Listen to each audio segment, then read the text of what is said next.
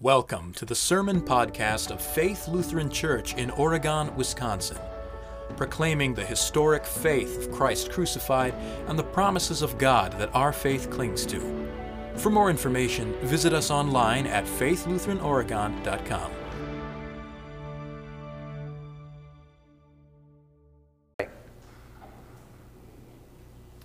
Heavenly Father, sanctify us by the truth. Your word is truth. Amen. I've heard from various pastors that anxiety and anxiety disorder among Christians are at an all-time high. And the correlation to this is that the use of private confession and absolution among Christians is at an all-time low. Private absolution exists to relieve guilt and anxiety. We call this in the church the office of the keys. The image is of a person who is in jail, and a messenger comes from the judge with the keys in hand to unlock the jail cell, saying, "You have been set free, you've been declared free." But in our society, it seems that many are content to tell the messenger, the guy with the keys, "I don't need you. I don't think I need you." Jesus' death on the cross won freedom for the world. And at the resurrection, God the Father declared the whole world would be set free. Jesus wants that message of forgiveness and repentance to be preached in His name to all the world. And He gives specific instructions on how this is supposed to be done. He says, "If you forgive the sins of any, they are forgiven them." This is the office of the keys. It's the personal application to you of the forgiveness of sins that were won at the cross and declared to the world at the resurrection. The office of the keys, the duty to apply this forgiveness of sins, is the job of the church. It is the sole reason the church exists. Unfortunately, churches today in our country feel it's their job to do almost anything but. But the forgiveness of sins is something that we desperately need in our day more than ever. Because the forgiveness of sins means a clean conscience. A conscience free from guilt. A conscience free from anxiety. If the violent riots this past week in Madison have revealed anything, it's that in June of 2020, everyone has an incredible and dangerous amount of pent-up anxiety. So Peter says in our epistle, "Cast all your anxiety on Him, because He cares for you." And right away, Peter says, watch out. Your adversary, the devil, prowls around like a roaring lion looking for someone to devour. So the devil wants the exact opposite for you. He doesn't want you to be free from anxiety. He wants you to suffer in it. The devil is the accuser. In fact, the name Satan is simply the Hebrew translation of the word accuser. The devil sees our sin and accuses us for it. He tries to make us despair, to make us believe that we have sunk so deep in our sin that there is no way out, not even God can help me. And the devil succeeds because we really do a bad job of casting our anxiety on Jesus. More often, we try to remove ourselves from the accusations and put our neighbor on trial instead of us and accuse them. We don't watch out for the devil. We take the devil's place. We say, devil, you've worked hard. You go rest. Let me do the accusing. This is at the heart of what's going on in our society today. Different groups holding up and magnifying and accusing the guilt of other people. or even creating guilt, taking the devil's place as accuser. Our society loves pointing out the faults and the sins in other people, and sometimes even fabricating sins and reasons that you should feel guilty. You know, all those things that you should be doing, those things that you should be doing if you not only want to be not racist but anti-racist, those things that you should be doing as a mom or a dad so you don't mess up your kids, like how you should be spending 30 hours a day, giving them everything they could possibly need for 16 years from now when they get to college. Everything that you should be doing. For sure, we are guilty of sins of omission, of not doing what we should. But our society does not know how to handle anxiety. It does not understand how to deal with consciences. I read something just yesterday that said if you feel guilty for some social sin, because of course you are, the solution is to try harder. Try harder. That's horrible advice. But we believe it. And so our society and our anxiety never goes away, but gets worse and worse and worse because we ourselves know that we could never be good enough.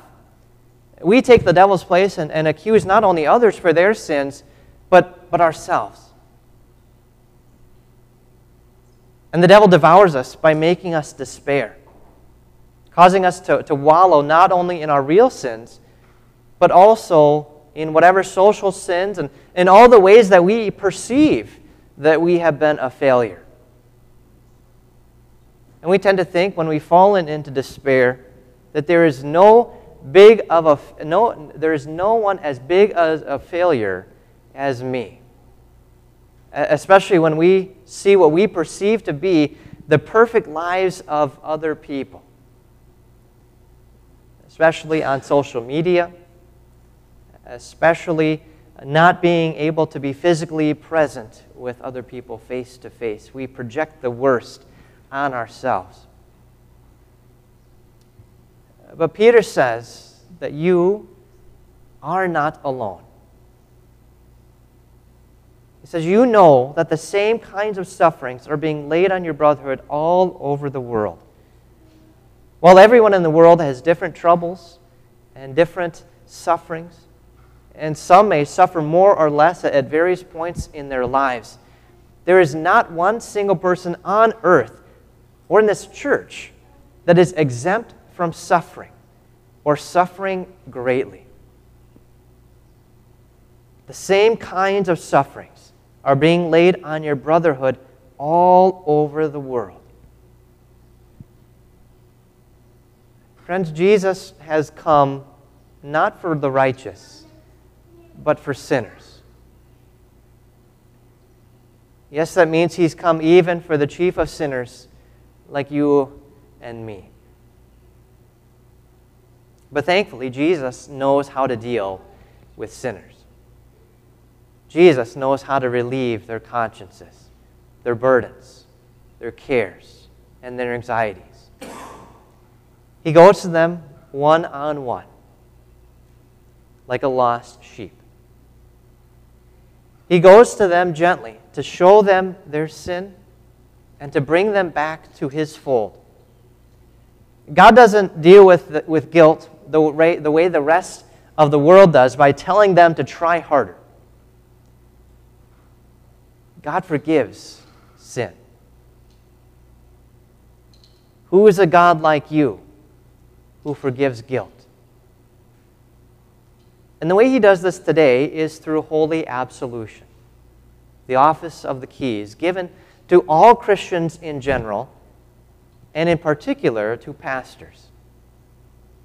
Christ puts His words of forgiveness and peace into the mouth of the pastor to speak to individual sinners in private counseling, in one-on-one meetings, in private confession and absolution. Like the prophet Nathan going to King David to show David his great sin. So pastors, continue going today to call sinners to repentance and to faith. See, a good conscience, a conscience that is free from anxiety, is not a conscience without sin. A good conscience is a forgiven conscience. To cast all our anxiety on Jesus doesn't mean that we don't have anything to be guilty for. It means Jesus has forgiven us and taken all of that away. I came across this story told in a book about the pastoral ministry that seems very fitting for our day. There was a graduate student who was in the middle of his residency at a hospital. And he said this. He said, "I'm so glad since beginning my residency here that I'm a Lutheran." And he was asked, "Well, why would that matter?" He said, "I don't know if you know much about us, but we Lutherans are very big on sin. We believe that one is always a sinner. Even after you become a Christian, you're still a sinner. In fact, we believe that Christians are among the greatest sinners." And he was asked, "Well, why would that be of help to you?" And he said, "Well, each morning as I enter this hospital, and I stop for a moment to look at this huge medical apparatus laid out before me, and I think to myself that a lot of good will be done here today. But I also know that a lot of bad will be done as well. And the sad thing is we usually don't know the difference until much later, until we can't do anything about it. For nearly every astounding medical advance, there's a corresponding medical tragedy. I've never been with a group of people who always thought they were right, who indeed must be right. When something goes wrong in there, like when a patient dies, you wouldn't believe the defensiveness. They keep reassuring themselves, we did everything right. We followed the proper procedures. Nothing can be blamed on us. Then I say, well, the patient did die. Surely something went wrong. You just can't imagine what great gift it is to begin something as morally ambiguous as modern medicine with the assumption that you are a sinner, a forgiven one, but still a sinner.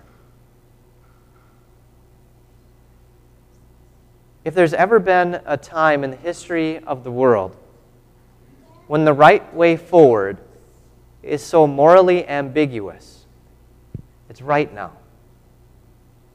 Whether it be how to handle this pandemic, our economy, the problems of injustice, or more personally, with how to raise your children, the best way to be a mother, a father, the best way to be a friend, a spouse. We have so many paths in our lives where the right way forward is not clear. And we do want to do the best thing. And so we have many things to be anxious about. But Jesus calls us to cast all our anxiety on Him, for He cares for us. What a great gift that has been given to us.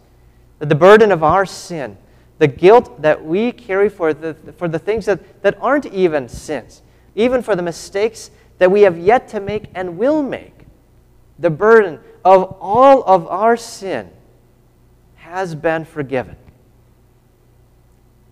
If you feel burdened, know that my door is always open for private confession and absolution. I will hear your sin, your anxiety. I won't accuse you. I won't tell you to try harder, to do better. In fact, anything you tell me in private counseling stays that way.